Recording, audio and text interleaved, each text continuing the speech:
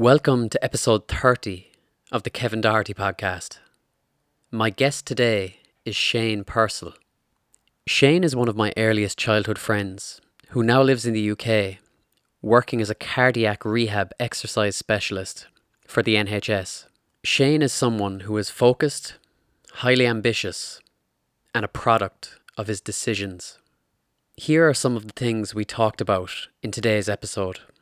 Working on the front line for the NHS throughout the pandemic, becoming a cardiac rehab exercise specialist, motivational interviewing, a tool to enact behaviour change, nature versus nurture, becoming a landlord, work-life balance, and sudden adult death syndrome. Thanks for listening.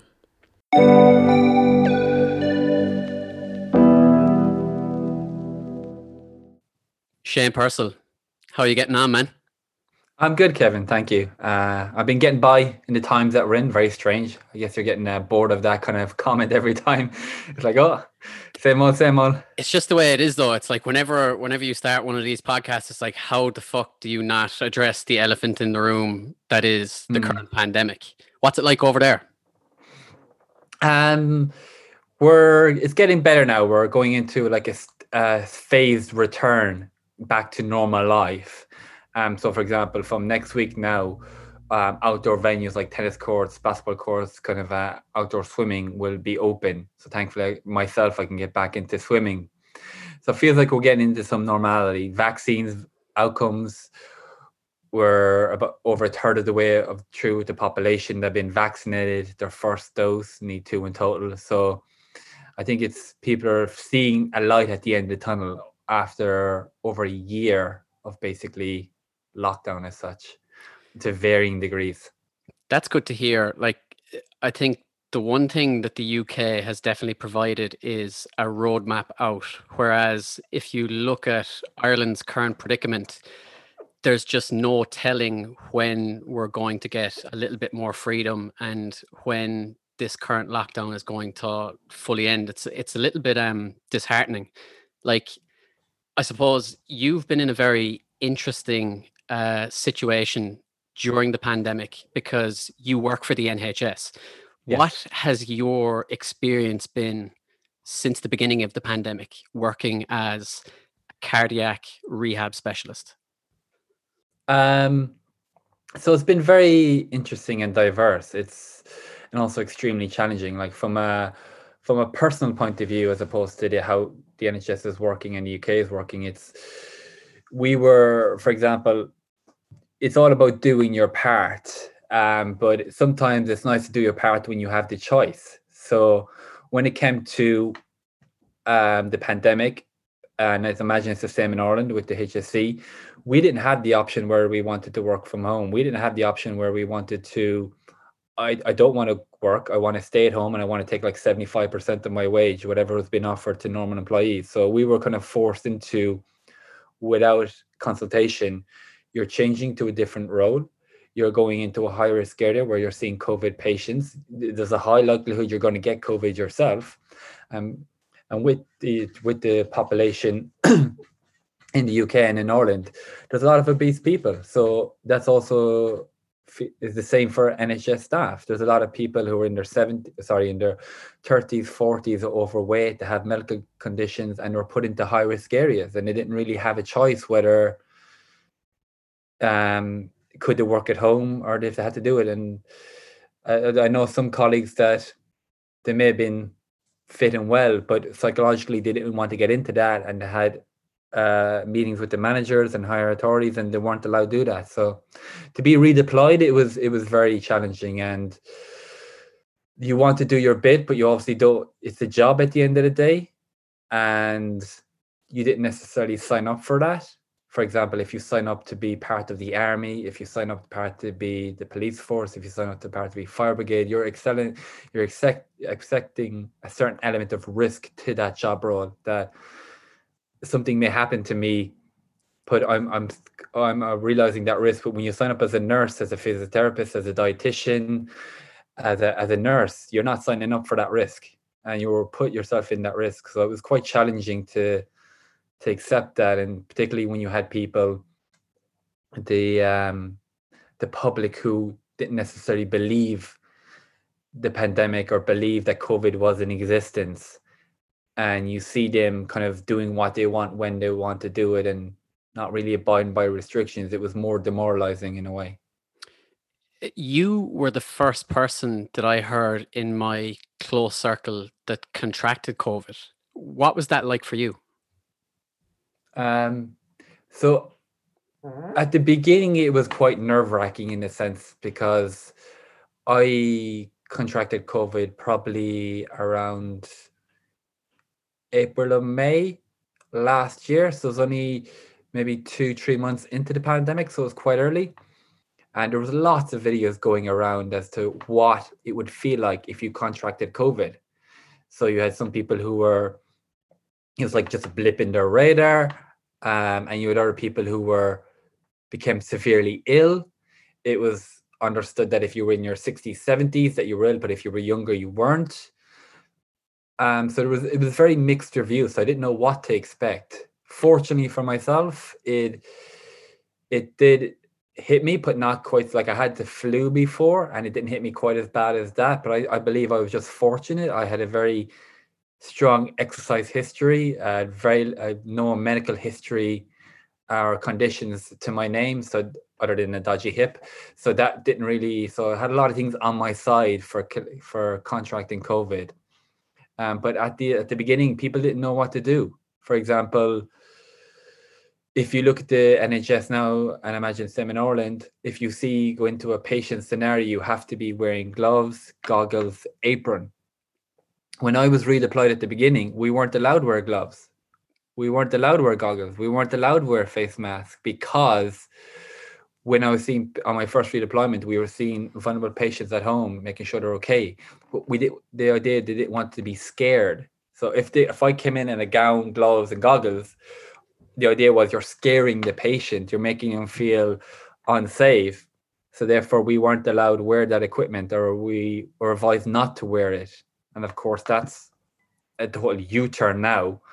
But that was because it was lack of understanding. So there's a lot of staff members who were put in high-risk situations without fully knowing what they were going into, without the proper equipment. Not because there was a lack of equipment, because they didn't know what was to protect yourself. In terms of morale within the NHS, like it's really interesting that you kind of brought up the point. If you sign up for the army, eventually you're expecting to be involved in some sort of a conflict, but the NHS employees never saw this coming. What has morale been like throughout the pandemic in your team or the people that you're close with in the medical system? So I think team support has been great through it. And for example, in relation to supporting our team members, like I was on another redeployment, and myself and my colleague, we met up once a week. We were doing 2 separate roles on redeployment, but we met up once a week. And that was quite useful, just to have some normality of speaking to our team members, venting our frustrations a little bit, talking about our experiences. So that was helpful. But in relation to as a whole, it was very challenging. People responded differently. I've known some colleagues that have gotten psychological therapies just to help deal with what's going on because of what you're seeing as well. It's like, for example, I don't work in A&E, I don't work in surgery, so I'm not really seeing these traumatic scenes of some of our nurses were redeployed to, say, COVID wards, and they're seeing patients dying left, right, and center. They weren't nearly dietitians, for example, are seeing that, should I say. And it's not, they've never seen that in their life. They just have, consultants about basic nutrition, living heart health, etc., what foods to be beneficial for that. And then all of a sudden they're seeing patients undergoing cardiac arrest, seeing patients on ventilators, seeing patients of ranges of ages, not just in your 60s and 70s, just seeing very poor critical conditions and how to even cope with that from a mental point of view. And then to be told, like, as we mentioned earlier about a roadmap, at the beginning, we didn't have a roadmap. You're already deployed. We don't know how long it's going to be for. We don't know when you're going to get back to your team. It may be in 2 or 3 weeks. It may be in 3 or 4 months. We don't know. And that was there was no end to it. Was the challenge. And I always often refer to it was like this. It was the hidden or silent enemy. You couldn't see it. You didn't know how to fight it at the beginning. You didn't know what your defense was. So yeah. That's really fascinating. It's something that I probably haven't really considered about the frontline staff, that a lot of people would have developed PTSD throughout this time. Mm. Like, from your perspective, what were some of the more traumatic events throughout your working in the pandemic? I think, fortunately for me, I have a wife, but I have no family. We have no kids, etc. What I mean is, and so I didn't have any kind of responsibilities in relation to that. But some of these individuals who worked 9 to 5, were now going on to 12-hour shifts, which could be an 8 to 8. It was generally either 8 a.m. to 8 p.m. or 8 p.m. to 8 a.m. So it was either the morning shift or the night shift. And then all of a sudden they're working 12-hour shifts. They have kids to look after. They're not really seeing the kids. They're not really able to bring them to school. They're not really, and it was just those effects really. And then they spent maybe 10 years working their 9 to 5, get into a routine, and then that's also just thrown up in the air. Some of the more traumatic things you'll be seeing then is just, it's just like you were thrown into the, as you said, the front line, into the war zone as such, and you had not really any training or any coping mechanisms for that. Because at the first time of redeployment, or at the beginning of when it first started, you were thrown into a role that you had no experience in. So I keep referring to kind of dietitians, but there was a lot of people in a similar position where a dietitian who has no clinical experience working, treating patients acutely who are ill, are now being put in that role. So they're now working on the wards. They're helping nurses administer various drug treatments, etc. And it's just, normally to be working in the roles like that, you have to go through certain training. And even if we were to apply for the roles, we wouldn't get them because we don't have the qualifications. But then all of a sudden, you're magically given the qualifications or experience to work there. The term mental health has been bandied about a lot. For staff working for the NHS, were there any supports put in place at the start of the pandemic to help them during this traumatic time, or even recently, has there been any aftercare of going through the first, second, and third waves of this? So I think at the beginning, it was more about, they didn't know how to react. So they kind of redeployed staff. They've made big changes. It was kind of, you found out the next week you were going to do something. There was no consultation. And mental health at the time, I believe, from my personal experience, actually, I can't say the NHS in general, but from my personal experience, I didn't feel like there was much support from that aspect. And if you had concerns, you speak to your manager, but there wasn't much they could do. As time went by, you had various kind of society kind of helping the morale a little bit in relation to clapping for the NHS. It was like, say, for example, Can I ask, did that help you? Yes and no. At the beginning, there was kind of like I heard stories of, not personally myself, but I heard stories like some individual might be walking out to their car, and then people would know that they work for the NHS, and they would start, giving appreciation, giving applause, and it helped morale. So it did find it helped morale at the beginning, but when it lost its use is when you get people clapping for the NHS, which was, say, I think it was like every Thursday at, like, say 6 o'clock, or every 7 o'clock, whatever it would have been. But when you see in the news of people disobeying the rules and just doing what they want and saying this virus isn't real, so then it was like, it was kind of like two-faced in a way, you could kind of say, in a sense that you're there clapping for the NHS, but you're also not abiding by the rules. So towards the end, we didn't want you to clap for the NHS. We didn't want you to clap for us. We just wanted you to, as best you could, go by the rules, and that's how you would support us, because like that's what we wanted, because we didn't want to do what we were doing. We wanted to get back to normal life, just like everybody.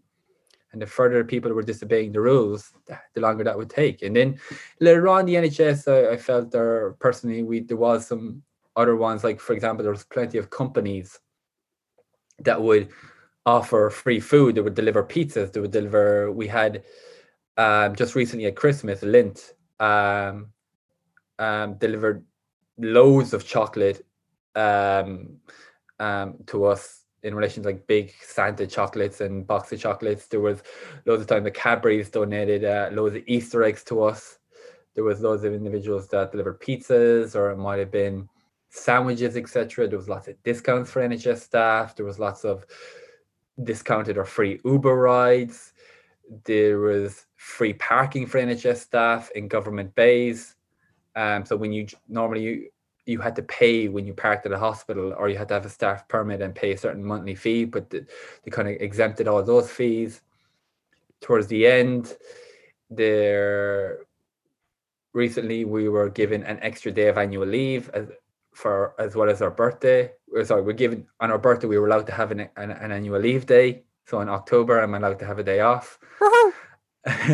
And you were allowed to, when you were finished redeployment, they were giving you a week off. But that's only recently. These weren't changes that happened at the beginning. So as the pandemic, they understood what was happening, the impact it was having, the changes of mental health and trying to benefit came in, of running seminars, running weekly exercise classes, whatever it may have been. But it was all in the second half, you could say, of the last year, as opposed to the beginning when people actually really needed it. It was more reactive than proactive. I can appreciate how demoralizing it must have been to essentially be a frontline soldier fighting against an invisible enemy that the people you're trying to defend, some of them didn't even think it was a real thing. Looking at you specifically, how did you get into the area of cardiac rehab? When I started out, I was working the area of sport and science, which was basically trying to be a strength conditioning coach, maybe working with a soccer team, a rugby team, and trying to help develop their fitness for that particular sport. But as I developed, I felt like in myself, I wanted to do more. I wanted to help people, and I wanted to help people that I felt in a way were a little bit vulnerable and didn't really get the assistance that they required. So then I started looking into more clinical exercise, which is just working with people with certain medical conditions and how they can still be active. Because a lot of times when something happens to an individual, they may get a back injury, they may get a knee injury, they may have a heart attack, it might be some cancer, and whatever the medical condition be, they don't know how to move forward. So then in their mind, I can't exercise, I can't do anything. But that's not quite the case.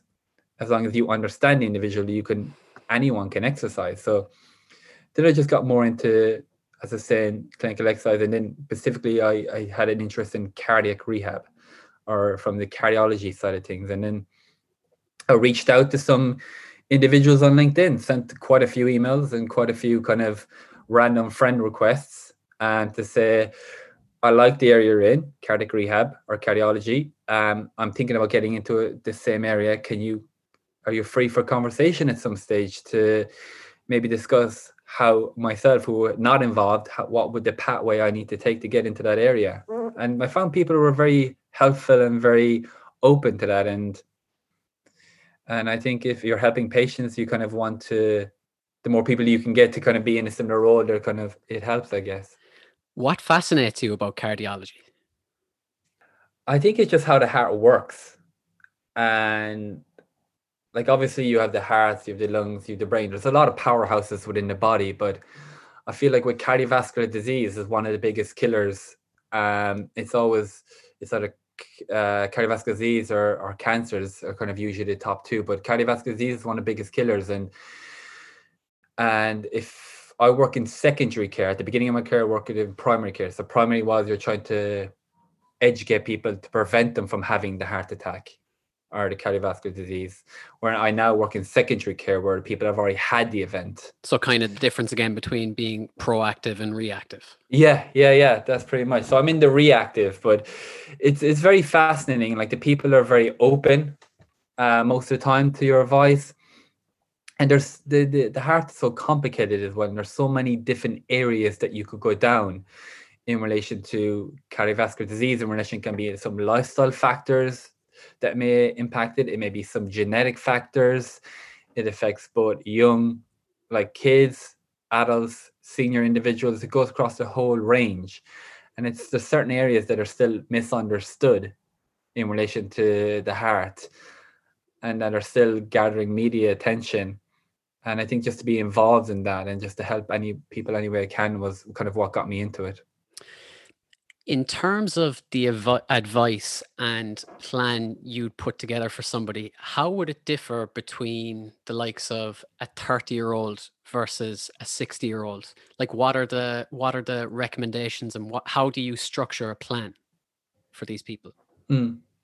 So there actually isn't a big difference. Like, so ignoring their kind of what specific condition they have, obviously there's certain recommendations that you'd go by. But if you have someone as a 30-year-old who has a heart attack and someone as a 60-year-old, the main thing you're trying to do to begin with, and when I work in cardiac rehab, so we work as part of a multidisciplinary team, which is nurses, cardiac nurses, cardiac psychologists, cardiac dietitians, cardiologists who are looking after their medical care, and people like myself, exercise specialists. So we, as a team, we're trying to speak to this person from all those different disciplines and try to get them to understand what happened to them, to say that, yes, it's been traumatic, depending on what they had, but there's a way back to normal life with some changes in relation to kind of having a more healthier lifestyle, be it from an exercise or a nutrition point of view, whatever it may be.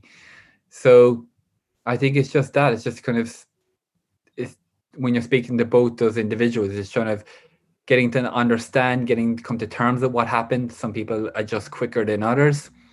And then just taking baby steps back to that. So maybe if someone was a runner before, that's their goal. You want to take week 1, week 2, week 3, building up the intensity. If someone is a 70-year-old and they just want to get back to their normal day, you're focusing on more on daily tasks. Are they able to wash themselves, dress themselves? Are they able to cook dinner? Are they able to walk to local shops? Those functional daily tasks or activities of daily living, as they're called, that's their main focus. And that's what you're trying to get back to. And so if we move away from the more reactive work that you do now and look at a more proactive approach, like, again, as somebody in their 30s, what are the like core tenets that you would recommend in terms of stress management, exercise, nutrition? So in relation to a certain person's cardiovascular disease risk, you have, without going into too much detail, you have modifiable and non-modifiable risk factors. So non-modifiable are things that you can't really change. Are these like genetic predispositions? Yes. So it's your age, it's your sex, like male, female, it's your ethnicity, and as I said, and all those predispose you to certain genetics. So for example, in relation to a heart attack, which is about a blockage of blood supply and about a buildup of plaque and in the arteries, that generally is male, 50s and 60s, of South Asian origin are more predisposed to that. And there's certain things you can't change. But what you can change, or at least alter and help reduce your percentages, it's all about a percentage game. It's the modifiable risk factors. So as you mentioned there, you've got your exercise, you've got your nutrition, you've got your smoking, you've got your alcohol, and you've got your weight. And they all feed into factors like diabetes, high cholesterol, high blood pressure, and all those impact on your percentage. So if we look at a specific area like stress management, because I can imagine that having an unreasonable amount of stress in your life leads to bigger of these like more dangerous cardiac events. What's your perspective on stress and stress management? So that can vary from person to person. Like it's difficult to say that stress is bad for you, because for me, when I'm working or when I'm doing things, I need to be under a little bit of stress because it motivates me. It gets me up in the morning. Like if I had a little bit of stress, why would I even go to work, or why would I even do the study I do? So you need stress a little bit just to push you forward, for you, make you, in some cases, to strive to achieve better, that external motivator as such. But then I guess it's just on a kind of a wave system, is where are you on that wave? Are you at the top of the wave, where you're at that level of stress where any little bit more you're just going to plummet down and just kind of crash and burn as such? So stress is just one of the risk factors as well, because it can flare up damage in the arteries, and contribute to cardiovascular disease. And sometimes people are doing things that contribute to that. So for example, like if you have a high caffeine consumption, it contributes to your sympathetic nervous system, which basically just means your fight or flight system. If you're engaged in high intensity exercise, like spinning, if you're in a high stressful job, probably combining that with spinning is not going to be the best option for you.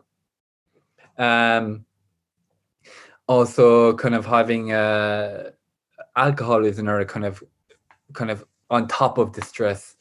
So the stress management is particular, whether you need it or not. Just you look at different factors. How are you sleeping? How are you finding your job? So, and then you kind of look at those. How can we look at those individually to kind of improve it as such? Would you have looked into things like cognitive behavioral therapy or mindfulness or meditation as proactive things you could do to manage stress levels? So when I said about like how would I program a rehabilitation for a 30-year-old and 7-year-old, CBT and MI are two of the biggest factors we do that through. So MI is motivational interviewing. So say for example, you have an individual who doesn't exercise. How do you motivate, or as a poor nutrition, whatever it may be, but as exercise in my background, we just kind of focus on that a little bit. So how do you get someone who doesn't exercise to exercise? So that's through motivational interviewing. So it might be, and it goes into more detail as well, where you have within motivational interviewing, you have your stages of change. So for example, you have pre-contemplation. They're not thinking about exercise changing. You have contemplation, where I'm thinking about exercising. You have preparation, where okay, I want to exercise, but I don't know how to do it yet. So maybe, do I go to the gym? Do I start walking? You have action, where they're doing the exercise. You have maintenance, where they're doing that exercise for maybe 6 months, and then you've relapse. So when you're speaking to any individual in a consultation, you have to say, what stage of change are they in? So for example, if someone's in a pre-contemplation stage, they're not really thinking about exercise, you're not going to speak to that person and say, I think you should do 30 minutes of exercise 5 days a week, the recommendation, because they're like, no, I don't really want to. It's not really my thing. So then you have to kind of gear it towards pre-contemplation conversation. Okay, so what do you understand about exercise? What do you perceive the benefits to be? And getting them to weigh up the benefits of it, the cons to it, and getting them to think more about it. So you may not get them to exercise on that first consultation, but what you're doing is you're planting the seed. Then on the next consultation, you have that with that patient that they hopefully have moved to the next stage. Is motivational interviewing a particularly successful way to go about it? Because I'm fascinated by the idea of trying to enact behavior change in people, and like something as with the likes of exercise. Like if you live a very sedentary lifestyle, it can be very, very difficult to get to the point where you are moving your body every day. Like, what is it like for you when you're trying to do these motivational interviews? It can be very frustrating as a practitioner, because I know the devastation or damage that, not personally that I've had it myself, I know what a heart attack can do to someone. I know what it means. I know if I see an individual who's overweight, inactive, a lot of risk factors, as we mentioned earlier about smoking, alcohol, I know where that can lead to. And I know the massive burden that it has on the NHS or in the world, the amount of funding that goes into that. So I get frustrated and sometimes feel a bit angry. Like, why aren't you doing more? It's like you're getting these medications for your whatever. So if you have blood pressure, diabetes, whatever it may be, you're getting medications, but you're not doing anything to change it. So it's like, it feels like we're fighting an uphill battle. But that's where our expertise comes in, and realize that motivational interview and also cognitive behavioral therapy that we spoke about earlier, that's another big thing. And something I'm trying to look into more myself, that, say, for example, cognitive behavioral therapy is when you look at a certain situation, how do you react to that? There's like, it can be as simple as two-pronged approach. So for example, the way I see it, if you see someone in a shopping center, a friend, and for some reason you say hello to them at a distance and they don't respond to you, do you go down the approach of point A is like, how dare they? Like, why are they ignoring me? And it's like, get very offended and upset by that. Or do you go down the approach B, where it's, okay, maybe they were quite busy today and maybe there's something on their mind, and normally so that's the kind of behavior. It's changing people's kind of pathway of how they process information. So that kind of, that's where I try to bring in the exercise element as well. So for example, you have someone who doesn't perform exercise. Why don't they perform exercise? Did they have a bad experience with that? Was it like, if someone, say from a cardiac point of view, oh, I when I go jogging I get chest pain, so therefore I'm really afraid to go jogging, or I'm really afraid to go exercising, or when I had my heart attack, it was when I was cycling. So then it's not about motivational interviewing to get that patient to exercise, because they were an exercise. It's more about the cognitive behavior around, you had your event while cycling. How do we change your mindset around that to help you understand that, unfortunately, the cycle may have triggered the event, but that event was going to happen if it was something else. So cycling is not bad for you. So it's more cognitive behavioral therapy than just changing people's mindset around it and try to get them to exercise again and make them feel confident. That's not always, just exercise. It can be a nutrition behavior as well. It can be, can be applied to whatever practice. As part of your job, then, I assume that you see a wide variety of different people in different situations, and most likely you have to take different approaches. Like, would the carrot and sometimes the stick, or a blend of the two, work for you? Like, how do you gauge how to approach an individual? Sometimes it's, you ask questions, but when you're asking questions, you have to understand that when you're asking questions, you can't use that to judge the person. You're using the questions to kind of get a better understanding. So for example, if you ask someone about their exercise history, and if they never exercise, you can't just assume they're lazy, unmotivated, and they're not going to exercise going forward. But you're using that, as we mentioned earlier, to facilitate your conversation. So for example, like, there's some people who would have a heart attack, and that would be an instant kind of light bulb in their moment to say, oh my God, I need to exercise more. I need to look at my nutrition. I need to do X, Y, and Z. It can be an instant kind of reaction to them. And you don't really need to do much with that person other than just make sure they're going down a safe pathway of exercise or whatever it may be, and they're not, starving themselves of food, etc.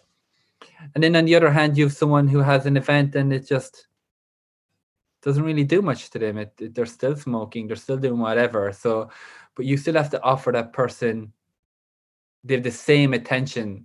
Like, you can't prejudge that person to say, well, if he's going to smoke, then what's the point of me having a conversation with him? Because you can still have an impact on them, and it's just trying to find and tailor it as best you can. Like, it does sound as well that, like, what I find fascinating, you kind of hitting it there, is that with some people, it takes this extreme trauma where they are confronted with their own mortality, and then they're able to change. And then some people, it's a much, much slower approach. And some people will never change their behavior, because behavior change also comes back to identity change in a way as well. Like, you have to perceive yourself as somebody who exercises, I assume. Yeah, and I guess there's a kind of a two-element kind of prong there. Firstly, it has to be, like you said, about traumatic event, and that's where I myself have looked into, is like, you see individuals have achieved amazing feats, be it from a business point of view, be it from an exercise point of view, maybe climbed Mount Everest or something. What was their mindset like that allowed them to accomplish that? And how do I translate that into our patients? So be it in a primary, before the event or after, like why does a patient have to have an event for it to sometimes trigger a more productive behavior change? So how can you instill those behaviors of productivity but without having a significant event? Because sometimes they may, a close family member had an event, or that's triggered me to readjust and look at my lifestyle. So that's sometimes the challenge is what conversations you need to have with the patient to kind of get them to move forward without actually having an event to make those positive changes.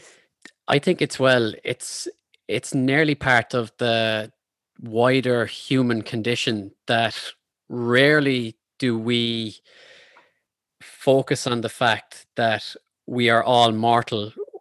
At some stage, we are going to leave this world. Like, our own mortality is something that day to day people just don't focus on. And that's why it's always such a shock when somebody dies.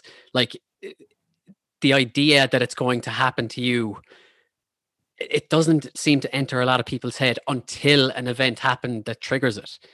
There's the other factors that can contribute to that as well. So it can be like, as you're saying, that kind of mindset and what is their belief? Because sometimes I'm saying it can trigger something. But also the other aspect you got to look at as well is also people's economic status. So it's widely noted and researched that if you're from a lower socioeconomic area, there's a higher rate of obesity, there's a higher rate of smoking, there's a higher rate of alcohol. So you have to look at their social background as well. So for example, a previous job I worked in was a weight management program. And basically what I did is we would recruit, or not recruit, should I say, but if an individual had a BMI over 25, it was in primary healthcare, they were referred to a program as a weight loss program to, change, and that would be through facilitation of exercise and nutrition to help lose weight, etc. In areas, I was living in Cambridge at the time, in the city, and in Cambridge, we had a really good uptake of people that were referred to the program. But then if you venture outside the city a little bit into areas that were a bit poorer or less education, and I worked on the adults and the kids side of things, it was really hard to get uptake from those people. And it was just because sometimes, how do you get people to do exercise that are in the pre-contemplation? You can't say, oh, go exercise. And I'm like, no, I don't want to exercise. I'm fine the way I am. So sometimes education factors come into it. How educated is that individual? Not saying they have to have a master's degree or whatever it may be, but if the area they're living in and if they're surrounded by individuals as well, and it's the same for everything else, I guess, as well. If you're surrounded by people who are overweight, poor lifestyle behaviors, why should you step outside of that comfort zone? And it's the same in business. Like if you want to, or in social groups, like if you want to strive to achieve something in business, or if you want, it's the whole thing is all about surrounding yourself by positive people, and that will affect a positive result on you as well. If you're surrounding yourself with negative people who are saying you can't achieve this, can't achieve that, that sometimes it can just inspire you on, but a lot of time it knocks you down as well. So you have to look at the education side of things as well with some of the people that we see. Like, humans, as you said, we're social creatures and we try to mirror our environments. Like, the socioeconomic point as well, it makes so much sense because, like, if you're in a poor financial situation, your mind is not thinking of the long term. Like, you are trying to survive week to week. So the idea of even maybe sometimes thinking of bettering yourself, it's just you don't nearly have the time or the energy to focus on that because you're just trying to survive. You can't have a conversation with that person from a nutrition point of view. Oh, you should have more salmon in you should have avocados, because they're like, no, that's too expensive. I can't afford that.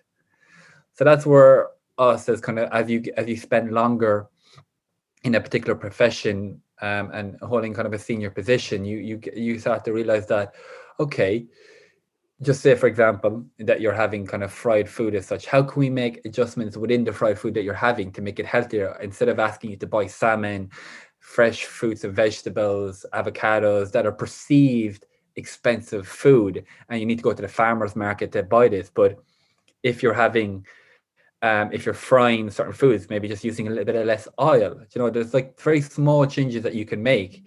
And I think that's where, as a practitioner, we learn to understand the patient, and sometimes empathy, and kind of just putting ourselves in their shoes and trying to picture, okay, this is their current lifestyle. How can we make a small step to move them forward, but not too big of a step that says they can't do it and they're not able to do it? Because their self-efficacy in these patients can be quite low. And like, I'm dealing with certain patients at the moment, on a kind of a personal training basis, where she's had an individual like had heart failure and contracted COVID. And it's just building her self-efficacy up to say that she can exercise and she can do this and she can move forward. That can be, that's quite extreme, saying that person. But also it's the same as someone in a low economic state, where, how do I change? I haven't got the money to buy these fancy foods. I haven't got the money for a personal trainer. I haven't got the money for this. I haven't got the money for that. So it's not saying that you need that, but it's the small steps. It's better a small step forward than a giant leap forward and then throwing you totally off board as such. You mentioned there that education is such a fundamentally important part of enacting behavior change. If you were to look at creating new policies for younger children in the school years, what sort of things would you like to see happen? Yeah, it's always an interesting question, because the thing with children is they're very inquisitive. They're always wanting to learn, and they're kind of like a sponge, in a way they've often been described, where they soak in so much information. So the challenging thing sometimes is, if a child has a bad experience with exercise, with a tutor, and it didn't, like, where they saw it from an exercise point of view and it saw that in a negative way, that kind of can stick with them for into adulthood, and also can dictate how they respond in as an adult. So, for example, there's lots of research out there that's saying that if your parents are overweight and active, there's a high likelihood that your child is going to be overweight and active.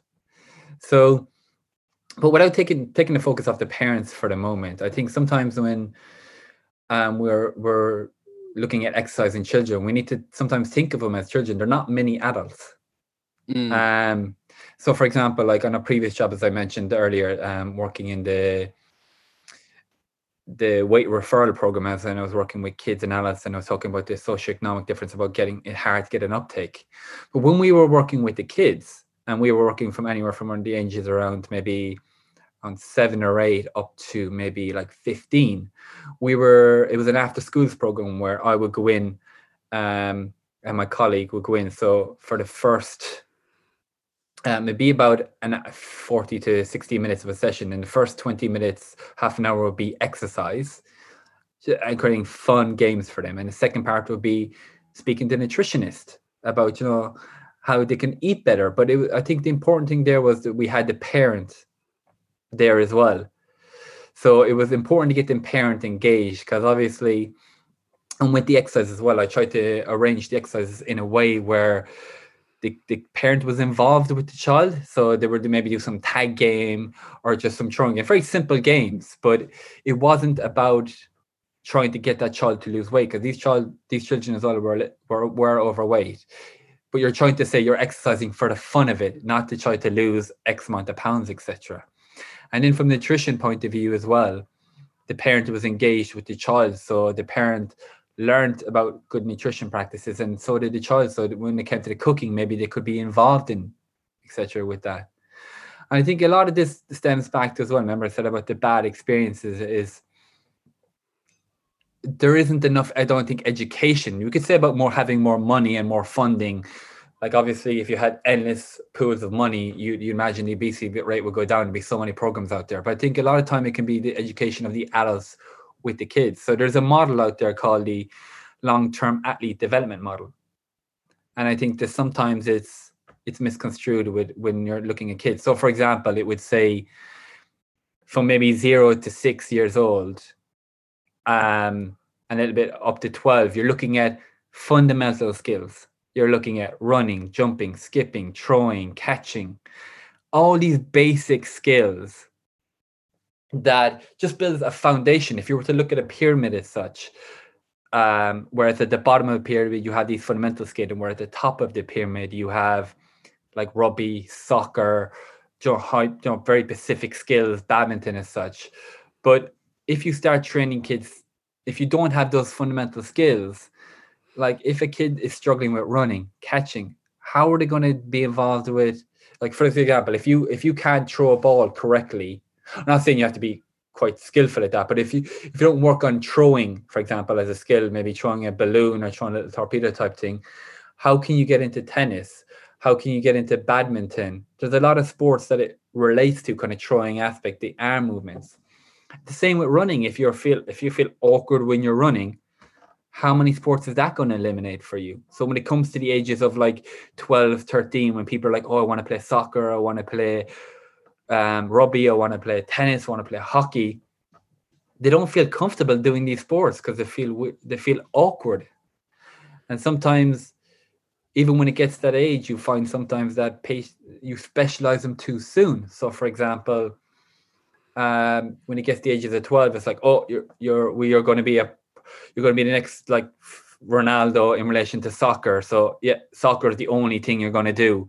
And then the kid, it just gets like they wake up, they're thinking of soccer, playing soccer at nighttime, and it's just like there's no fun in it anymore. It's more of a training camp as such, and then they get bored of that. Like you see it a lot in, like for example, if you want to be proficient in certain disciplines, you need to get into it at a young age. So like gymnastics, you need to start that at a young age.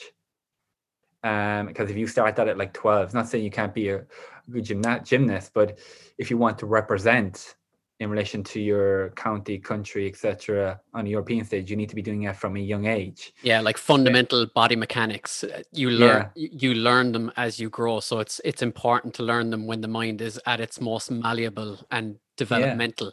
What blew my mind that I heard recently is that in Irish schools, they only devote 60 minutes a week to physical education. And a lot of teachers say that that session essentially sometimes falls by the wayside. But something like religion in Irish schools, far more time is dedicated towards that. What's it like in the UK at the moment in terms of like what is the physical education plan for kids at primary level? So I'm not going to go too much into this as such because I don't know a whole lot about it. But from what I understand is, like in relation to GCSEs, I believe that exercise is actually part of the curriculum. So they need to achieve certain.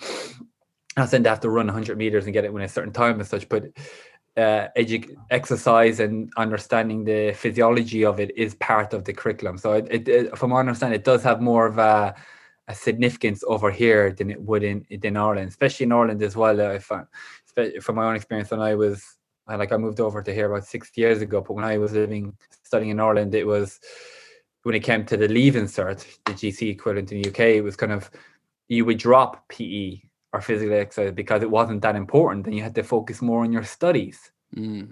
So sometimes I don't feel like it's not necessarily about putting more money in. I think it's some things around just creating more education, because once you can get it implanted at a younger age, it will facilitate them engaging in it at an older age. More education is one thing, but you'd imagine that just dedicating more time throughout the week to get younger people used to the idea of moving every day would make complete sense as well, no? Yeah, and I think the way society is going, we're going the opposite way to that. For example, for adults, kind of like 18 and above as such, it's 30 minutes a day, 5 days a week, 150 minutes of moderate intensity. Whereas for kids, it's like up to 60 minutes a day. But as you can imagine, with different kind of games, etc., the amount of activity time they're experiencing, they're not really getting that. Yeah. And then the other thing that comes on top of that, so as an adult or as a kid, you get your 60 minutes, you get your 30 minutes a day. But what's getting a lot more research as well is sedentary behavior. So just say, for example, you do your 30 minutes of moderate intensity, you go for a walk, whatever it is. Also, the amount of time you're spending sitting or sedentary outside of that is having a massive impact. So that's another thing is, so the kids may be active during school, but it's up to the parent as well, and it's up to the society around it, getting involved in sports to keep the kid active outside of that hour, maybe going for walks or doing exercise at home. You see a lot of Joe Wicks over here, which is kind of popularized exercise, especially with the younger generation, in relation to kind of a form of like high intensity training, where you do like 20 seconds to 60 seconds exercise and you take a bit of a break, then you do it again. You mentioned there that you've been living in the UK 6 years now. What what was your original decision to move there, and how do you find it differs from life in Ireland? I said, once again, it's my own personal experience. So I can't say this is the way Ireland is or this way UK is. But at the time, my undergraduate was more in a sports science. And I felt at the time when I was in Ireland, if I'm always wanting to do better and do more, just from a personal kind of drive within myself.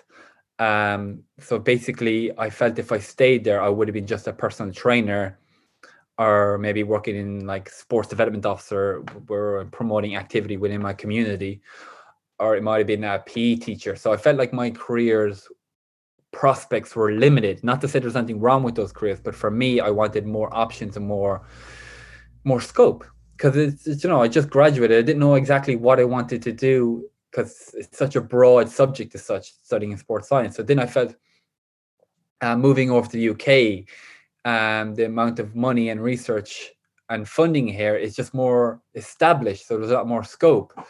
So for example, I first started off working as a personal trainer in a gym, then it moved into more the physiology side of things. So basically I was doing health assessments on individuals, where I carry out lung function assessments, ECGs, spinal assessments, nutrition assessments. I'd analyze their blood markers. I'd analyze their urine, stool samples, testing like for cancer. So it developed a new kind of instinct in relation to look at more the clinical side of things. So not just getting people about, oh, you need to lose weight, you need to run a faster 5K time. It's more about looking at the whole of the person, so the well-being of a person, not just if the number isn't dropping on a scale, what work I'm doing from an exercise point of view is useless. So I was just looking at that whole person. I mean, that's where whole psychology didn't come in. And then that followed on into working the weight management programs, where it was more kind of primary care, or like preventative care. And then from that, then I tried to get more specialized, working in the cardiac rehab.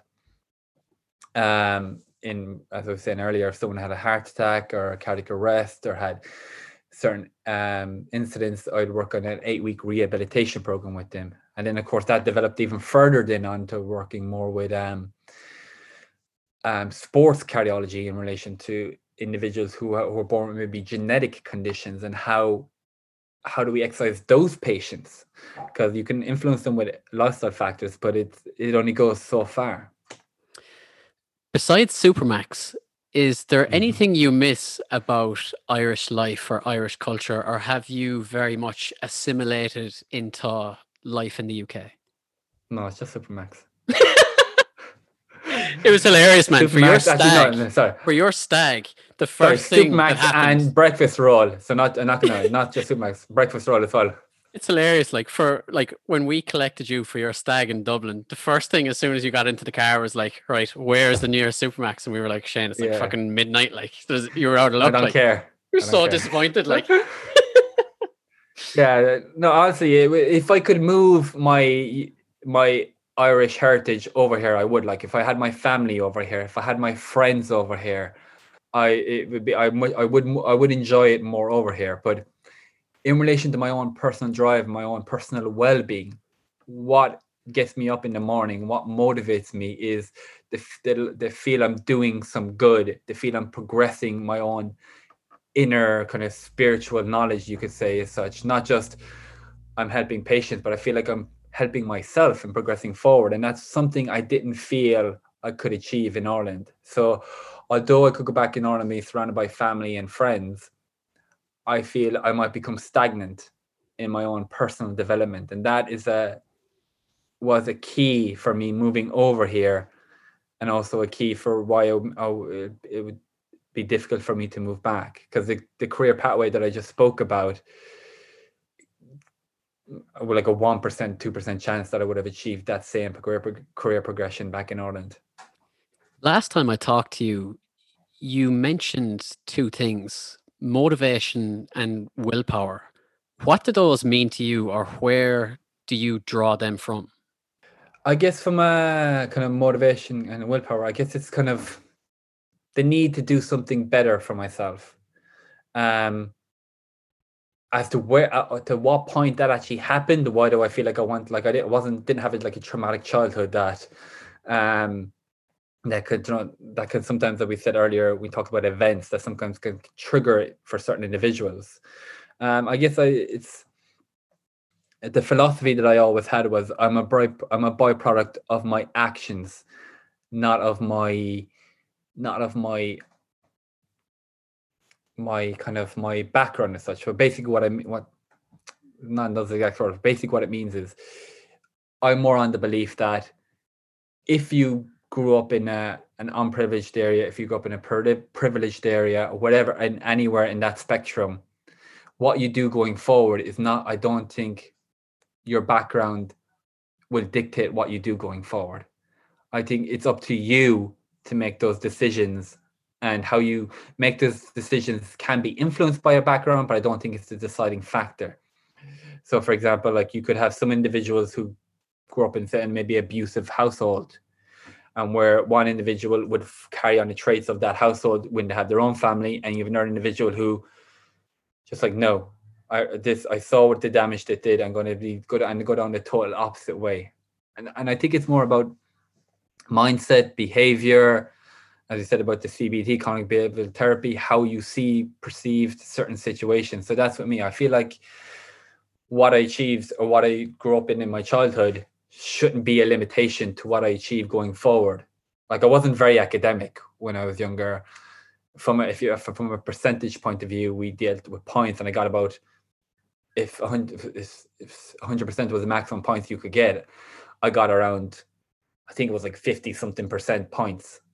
And it's not like my grades are going up now to like a B and an A or anything. My grades are still not great, but it's more about, it's my motivation and determination that's getting me to where I am, not necessarily my grades.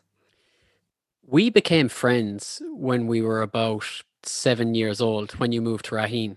And Mm-hmm. before that, you lived in what you could call a lower socioeconomic area in Limerick. Mm-hmm. What are your memories from that time? Thankfully, not much. I guess I think it's sometimes like when you're in a particular situation, I think making changes can have a big impact. So, for example, apparently when I moved to Raheen, my accent was different than it is now. I had it's like not, I didn't have such a desirable accent, or kind of, it was a bit more stronger, a bit more kind of harsh accent. More of And an inner city nasally Limerick accent, if you want to call it yeah, that. What are you going on, bud? yeah, trying to be polite how to say it, but yes, that's correct. And so basically the accent I have now, or the way I speak now, wasn't the way I spoke then. And I think sometimes getting yourself out of that lifestyle can also dictate how to go forward. But for living in that environment, I think if I grew up there, would I achieve what I achieved today if I didn't move to Raheen? It's hard to say. It's hard to say, because I would have had different external influences that would maybe not been so productive to what I wanted to achieve. As we said earlier about surrounding yourselves with positive people, it would result in you doing positive things potentially. So it would have been more negative. So I feel like making that move obviously wasn't my decision, it was my parents. It was very positive for me, and I felt when I moved to Raheen then I had a more productive surrounding of friends then as well. Because some of the friends I had when I was living in, before I moved, some of them ended up in jail, from what I understood as I learned as I got older. Doing the work you do now and having at least been born in that sort of an environment, it must at least give you an empathy that not everybody has, or an understanding of where certain people are coming from because of their environment. Yes, yes. I'm not going to say no. I had I was like could have went down the drugs and things like that kind of route. No, no, no. But I did see like potentially like two sides of the coin. I saw an area because Limerick is quite small of a city. Like it's like you live in one part, it's quite respected, and you go to another part, you may not feel as safe walking there, particularly in nighttime. So, But and the it areas wasn't are hard. very close. Like Yeah, Limerick yeah, is and a small yeah, place. exactly. It's very close. You easily saw those kind of, and you were very grounded. What I say is probably a better term to kind of put it. So when I speak to patients now, I'm not saying they're from deprived areas, but I can learn to empathize with them or kind of just understand that you've had a heart attack, you've had a vent. It maybe be contributors to that was because of your smoking, your alcohol, but I'm happy to help you change if you're open to change. And I'm not going to use that as a prejudgment to say why you chose this lifestyle, so it's your fault as such. No, no, no, not at all. So I definitely, and I don't think just because I came from that lifestyle, that's the reason I feel that way. But I definitely feel it probably helps me to kind of helps me my kind of arsenal of skills that I can bring to an assessment as such. Since moving to the UK, you've acquired some property. What has it been like becoming a landlord? Like, what has that whole process been like for you? It's been interesting actually. It's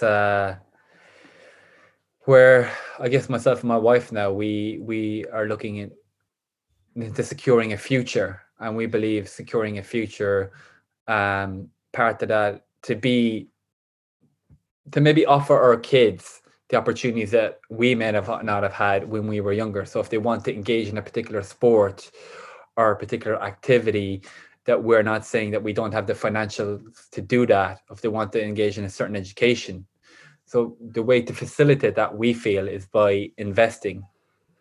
And one of the ways we do that is in property, and it's added a new responsibility, which is interesting, but also very challenging because you're trying to think ahead. So when you are like you're buying a property, okay, you have to look at they do searches and you're sent loads of information about the property that you're buying.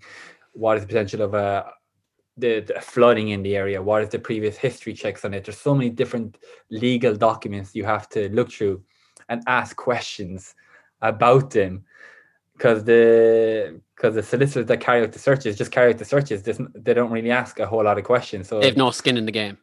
no, and it's just like these researchers, if you want me to ask a question on your behalf, I will, but you need to propose the question to ask. So it definitely adds a new level of responsibility into being an adult as such, where it's kind of every, like, for example, like, would I love to just move to Australia for a period of time for like 5 months? Love to, mainly because of the weather and living by the beach. But I have a responsibility where I can't just do that. I have to, like, I have a job, I have a lifestyle, and I have to be sensible about the moves that I make and like everything I do. If I move to a job, if I change my job, not how will that impact me, but how will it impact my family? How will it impact my future as such?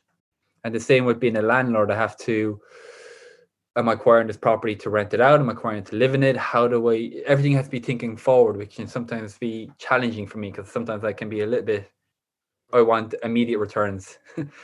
You're a little bit more tactical than strategic. Yeah, yeah. And I have to, for my career, it's been more strategic in relation to the progression I did in my career. Each stage was a planned stage, but sometimes on other aspects of my life, it's more tactical. What's the perception of landlords in the UK? Because in Ireland, there's no respect given to landlords. Like landlords are, I'd nearly call them a hated class because it comes back to like Ireland's relationship and history with the land. Like I think there's something in terms of like genetic memory in Ireland with people getting kicked off their land back in the day during like famine times that there's there's nearly a real lack of disrespect for landlords in Ireland. What's it like in the UK? There's probably some element in here as well, like, but I think it really depends the area you're living in. For example, we have two rented properties. One is in London and one is where I live in St Albans. The one in London, and when I was living in London as a tenant, it's the tenant gets no respect. The So tenant basically, gets no respect. no, it's all about the landlord. So basically, what that means is if you move into a property that is below standard, maybe mold is growing in it, maybe there's some fixings that need to be done to it, the tenant doesn't really have much rights. Well, they have rights as such, but if you complain to the landlord, it's like the likelihood of that being fixed is not really going to happen as such. And you can, as you can imagine, London is quite an expensive place to live, and you're paying a lot of money for like to get a normal acceptable accommodation. You're sharing with 3 or 4 people and you may be paying like £600-700 plus for that room. So in London, the property demand, at least before pandemic anyway, is quite high in demand. So if you don't like it, get out. I can easily just find someone to replace you. That's not an issue. So I found it was more on the landlord, or sorry, on the tenant in London. But in where I live now, outside of London, I feel it's more on a tenant side of things. For example, um, I've known some cases where some friends are renting properties and there was maybe some mold in the property, and the tenant got the council in to look at the property, and then the council wrote a letter to the landlord saying if this is not fixed within a certain amount of time, we're going to take further action. That's like literally unheard of in London, like, because it's just like, okay, just move out. I get new tenants. It probably comes back to that whole supply and demand thing, as in Yeah, it the is. It roles is. are completely reversed based on where you are in the country. Yeah, I definitely feel that is the case in relation to, yeah, particularly in London, because like it's such a populated area, such you know an area that people want to live in. Like from a career development point of view, I found it myself. I think London is an amazing place to work from a career development. Like, for example, the turnover in jobs is quite high.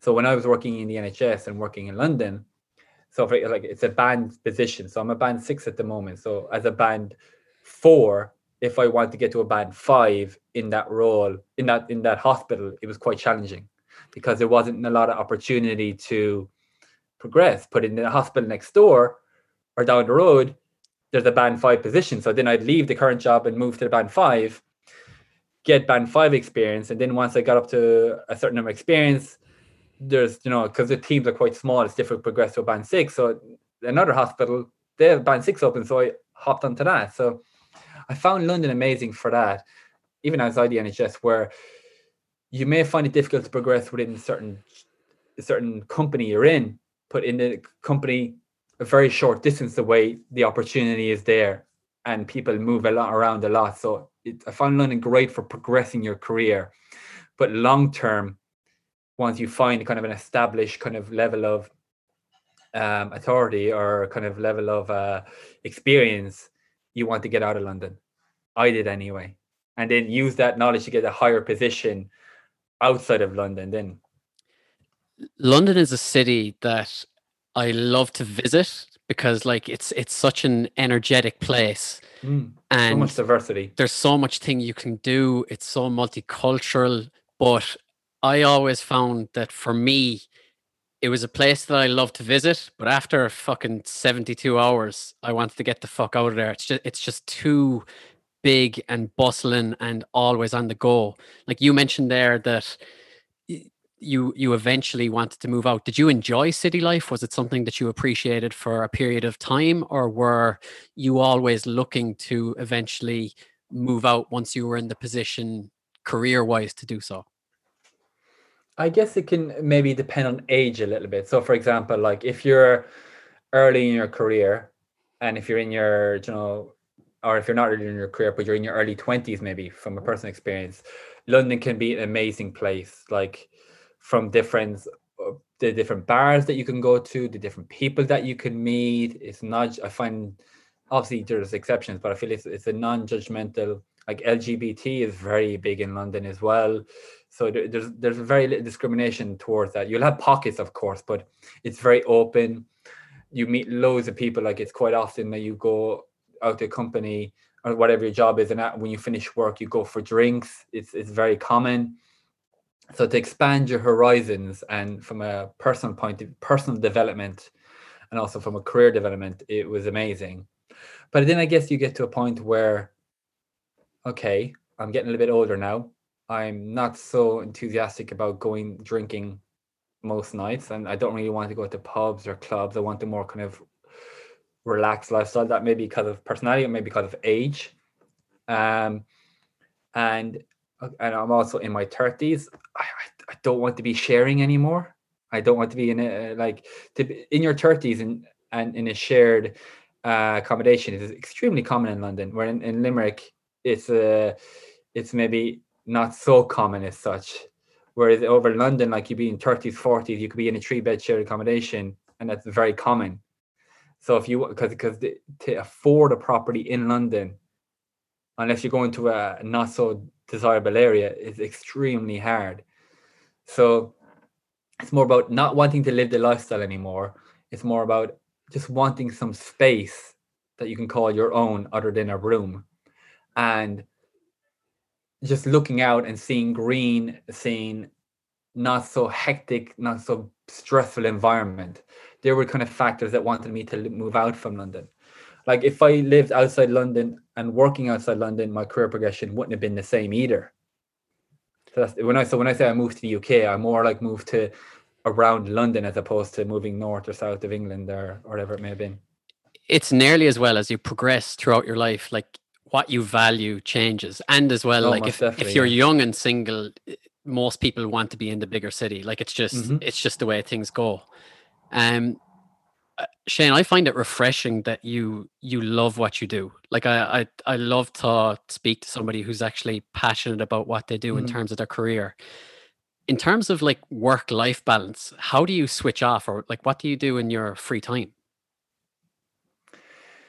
I guess that's difficult for me sometimes, but it's not because I have the pressure of work on me. So, for example, I'm at a stage at the moment in my career that um, the banding that I'm at, there's people retiring at that banding, and you get a good respectable wage. Like with each band, there's a pay point of schedule. Like so, I don't need to get to a higher band to because I'm still on a low level. So I've achieved that level at the moment. So for me, moving up the bands or sorry, earning more money or getting further in my career, it's just because my own personal or inner drive.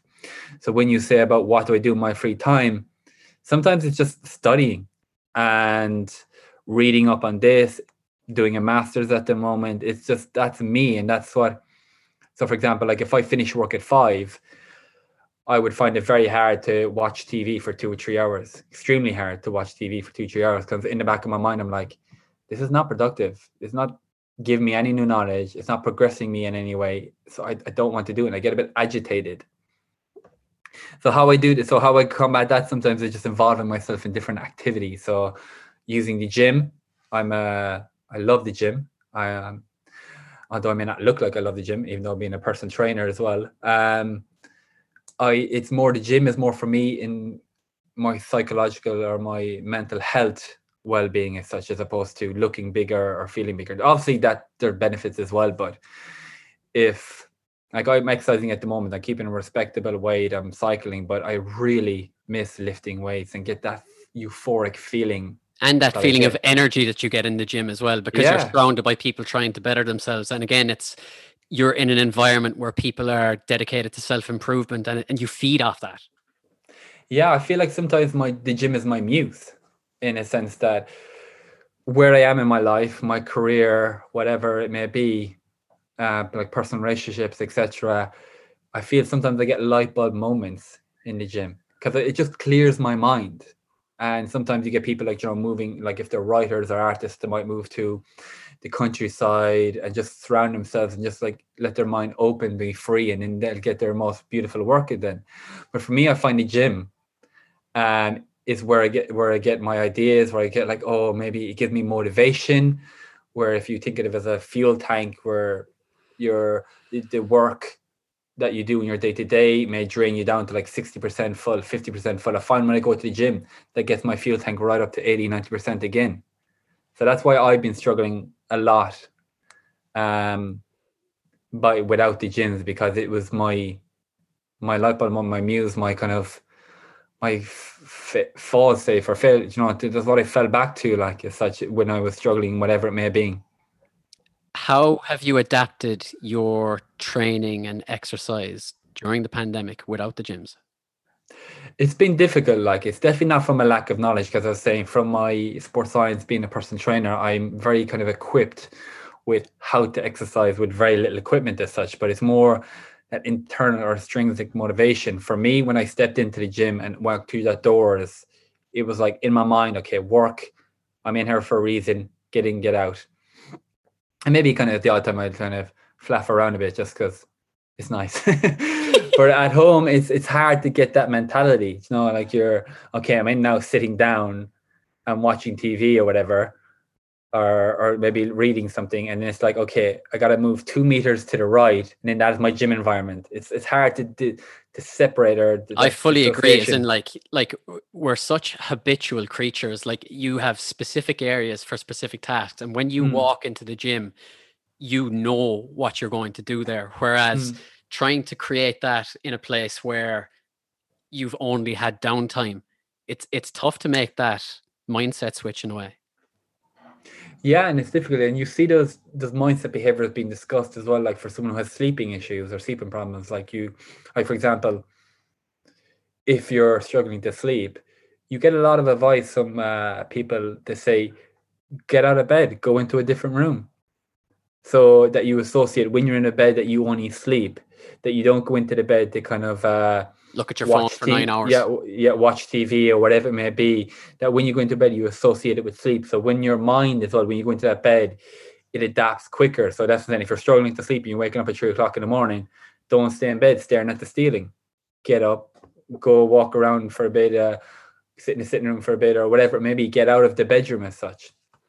And I think that sometimes with the kind of situation is, I found it hard personally myself. I found it hard to get myself out of the environment associated where it's kind of like, okay, I know I should get out of the room if I want to sleep, but I can't get out of the room. I have to stay here. And it's the same with the gym.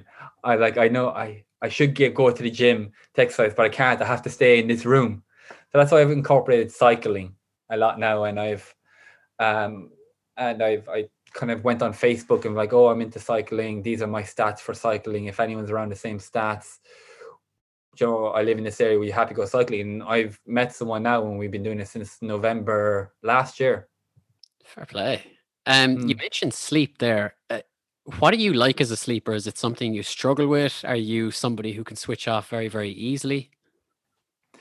For me, I've never really had an issue with sleep.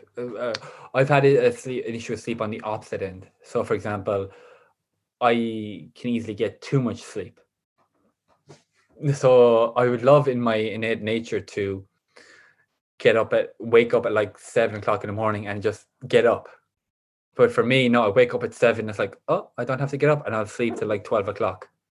And I even just lie in bed. For me, my bed is my like kind of my sanctuary a bit in as well. It's like, it feels so nice in bed and I don't want to get out of it.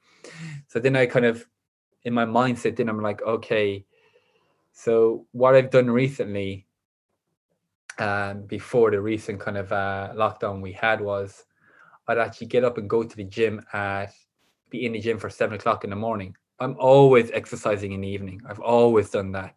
After work, go to the gym. But what I found is, as I said earlier, when I attend the gym, it gives me that amazing boost of kind of energy. But what uses that energy at like 7 o'clock, 8 o'clock at night? So what I started to do is go to the gym in the morning. And I only managed to do it for like 3 weeks before lockdown kicked and gyms shut down. And it was an amazing feeling. I was so much more productive at work. Even when I finished work at 5, I'd be like, tired, or do I go to sleep, or do I go to the gym, kind of thing. And it wasn't that. I was still energetic and still motivated. And I think sometimes a tweak in your current behavior can sometimes have a big impact on how your day is. And it took like I've been training since I was like 18 years old, and only in the last couple of months have I started exercising in the morning, and it's been an amazing change for me. I like, for me, exercise has to come first thing in the morning, because later in the day my willpower is far less. Like, I can fuck off something at 6 o'clock in the evening because it's just like, too tired. But like, starting your day by moving your body, first of all, like, the rest of the day, your level of stress is much lower because you've gotten rid of a lot of that anxious energy, if that makes sense. Yeah, and it's just like what you might have been thinking about from the day before. As I said, the light bulb moment, the gym for me, or not gym, but could be cycling, doing yoga, Pilates, whatever it is, the drive for the individual person. As we said earlier about that cognitive behavioral therapy, for me, the gym was, I may go in with negative thoughts, but I come out with a very positive mindset. Shane, I'm really conscious of your time, but before we finish up, would you mind telling me a little bit about your upcoming thesis? Yes, it's a very fascinating area. It's an area that it's, from the research I'm doing, that's not actually researched that well. So basically what I'm looking at is individuals who engage in hazardous in job scenarios. So that Occupations? might, occupations, yeah. So that might be like if you're if you're a fighter pilot, if you're joining the army, or in my instance, I'm looking at firefighters. What are the pre-assessments that they should undergo before they engage in that activity? So there's some interesting data out there, that's more predominantly from the US, that says that over 40%, I think it was like 44% of firefighters die of a sudden cardiac death. What sudden cardiac death means is you're dying from a condition that in the firefighters that's not related to kind of a car crash, not related to building collapsing or kind of smoking inhalation or whatever it may be. It's from something in you that wasn't right. Factors that we spoke about earlier that could be contributing to that, maybe cholesterol, blood pressure, obesity, diabetes, genetic factors, etc. So I looked at that in the UK and found from like 1987 to around 2007, with firefighter deaths, over 30% of firefighter deaths were classed as natural causes. Which So, means? which means that it was something to do with the heart. It was something that it was just a natural thing that these individuals would have happened. So it wasn't, as I was saying, it wasn't because of hazard of the application of the job in relation to like a crash, or it was a building collapsing or whatever it may have been.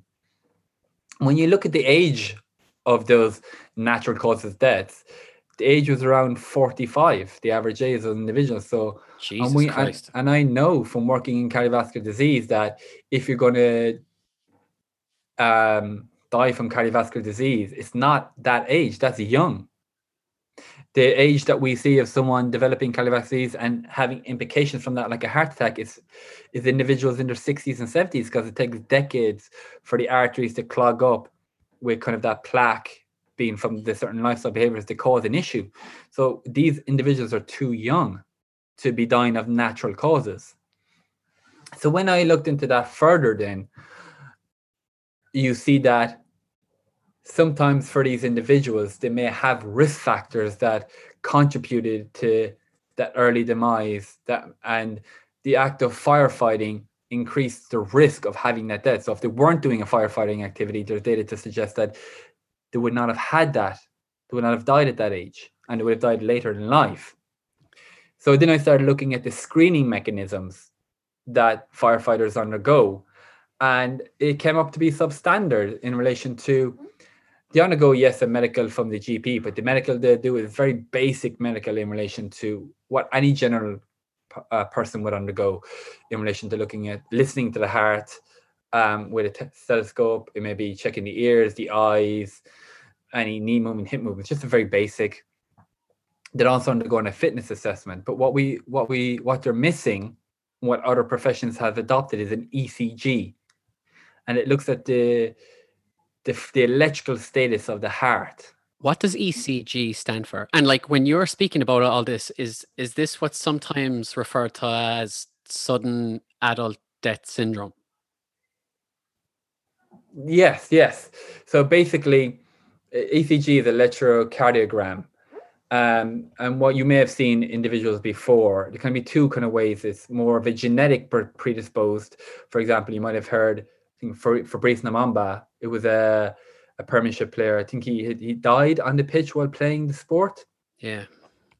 So, but with the firefighter current assessment of the medical with the GP and the and they undergo like a fitness test where they run on a treadmill and they have to get a certain level of capacity to be deemed fit, even though it's a false sense of fitness. They don't undergo ECGs, and ECGs detects those abnormalities. And the only way to detect those abnormalities is through an ECG. So if you compare like a questionnaire and a GP assessment to an ECG, it'll only detect maybe 10 to 30% of the abnormalities, where the ECG can detect up to 99% of them. Wow. So by implementing ECGs to more at-risk professional groups, what sort of like percentage are you talking in terms of like lives saved, or like what's the outcome, or what could the benefits be? So, for example, if you started screening firefighters with ECGs, and also another element of a stress test where they undergo a treadmill test attached to ECG to see how the heart responds under exercise, the percentage of specificity of picking up that, or percentage of reliability, increases up to 90%. So you're missing you're catching a large percentage. So I'm not saying that the 30% or so of firefighters that died, I'm not going to say that there would have been no deaths. What I'm saying is there's a strong potential for that number could have been a lot lower than it was. Especially, I've seen some, when I was doing my research, that there were certain quotes that were said that the firefighters were going to die anyway. So they died at like 40 something. Well, they're going to die anyway. Yes, but they may have died in their 60s or 70s. Jesus Christ. And also, you're having a firefighter that, we just think of an example where a firefighter is going into a burning building and is trying to save certain lives. And if that firefighter was to die during that event, that's putting the lives they're trying to save at more risk, and also their teammates at risk, because it's a team effort. So, for example, fighter pilots would undergo an ECG as well as part of their initial assessment to detect for these abnormalities, because obviously the risk factors as well that we spoke about earlier can contribute to these abnormalities as well. So that's why it's important to do it at initial assessment, also to retest every 2 to 3 years. So my thesis then is just looking at what current research is out there with the firefighters, what's the link with the assessment, the ECGs, and what's the current understanding.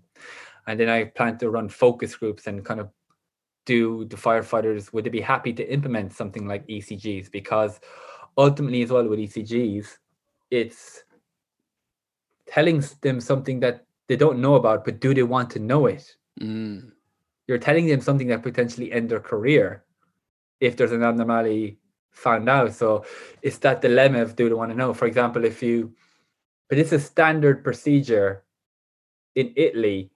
All professional teams undergo an ECG as part of their assessment from the youth up to the adults. In the UK, it's involved in the FA, the Football Association. It's involved in the rugby. It's involved in the cricket, and other sports. Might be involved in cycling, but only for certain teams and such, as opposed to throughout the whole thing. And it's also involved in the army as well. So there's a lot of clubs and groups that do it, but sometimes it comes down to a funding issue. But ECGs are very, very cheap to run, and also take like 5 minutes to do one as well. So I'm trying to just create awareness, the benefit of it in the firefighter community, and also try to see if I can make some significance there. Shane, before we finish up, I have one last question. What does success mean to Shane Purcell? I feel like that's a difficult question to answer, because if you ask me now, or if you asked me like 3 years ago, before I'm in my current position, what would success be? I'd be like, I want to get to that position that I'm in. Now that I'm in that position, I don't feel like I've achieved success. I don't think, for me, I need to achieve steps to consider myself successful. So, for example, I'm current position, current education, current contribution to society, what I'm doing at the moment. In 3 to 5 years, if I'm in the exact same position as I am now, I would consider myself unsuccessful. And if I'm contributing the exact same as I do now, I would consider myself unsuccessful. So for me, it's just always moving forward. And it's moving the goalpost forward to a point that's achievable, though, not unachievable. That where you are like saying, oh, I'm going to represent I'm going to be the next president or whatever. You know, it's just something, it has to be achievable within your range, within your scope, within your kind of drive. And once you've achieved that, move it a little bit forward again. So it's small steps forward. The idea of success being self-improvement is a beautiful thing. Yes. Shane, man, it's been an absolute pleasure to chat to you today. And thank you so much for coming on the podcast. I really appreciate it. Great. Thank you. We'll have to do it again sometime. Peace! If you enjoyed this episode, I would really appreciate it if you helped spread the word by sharing this episode with your family and friends, subscribing to the Kevin Doherty podcast, and following me on Instagram at the Kevin Doherty podcast. Thanks for listening.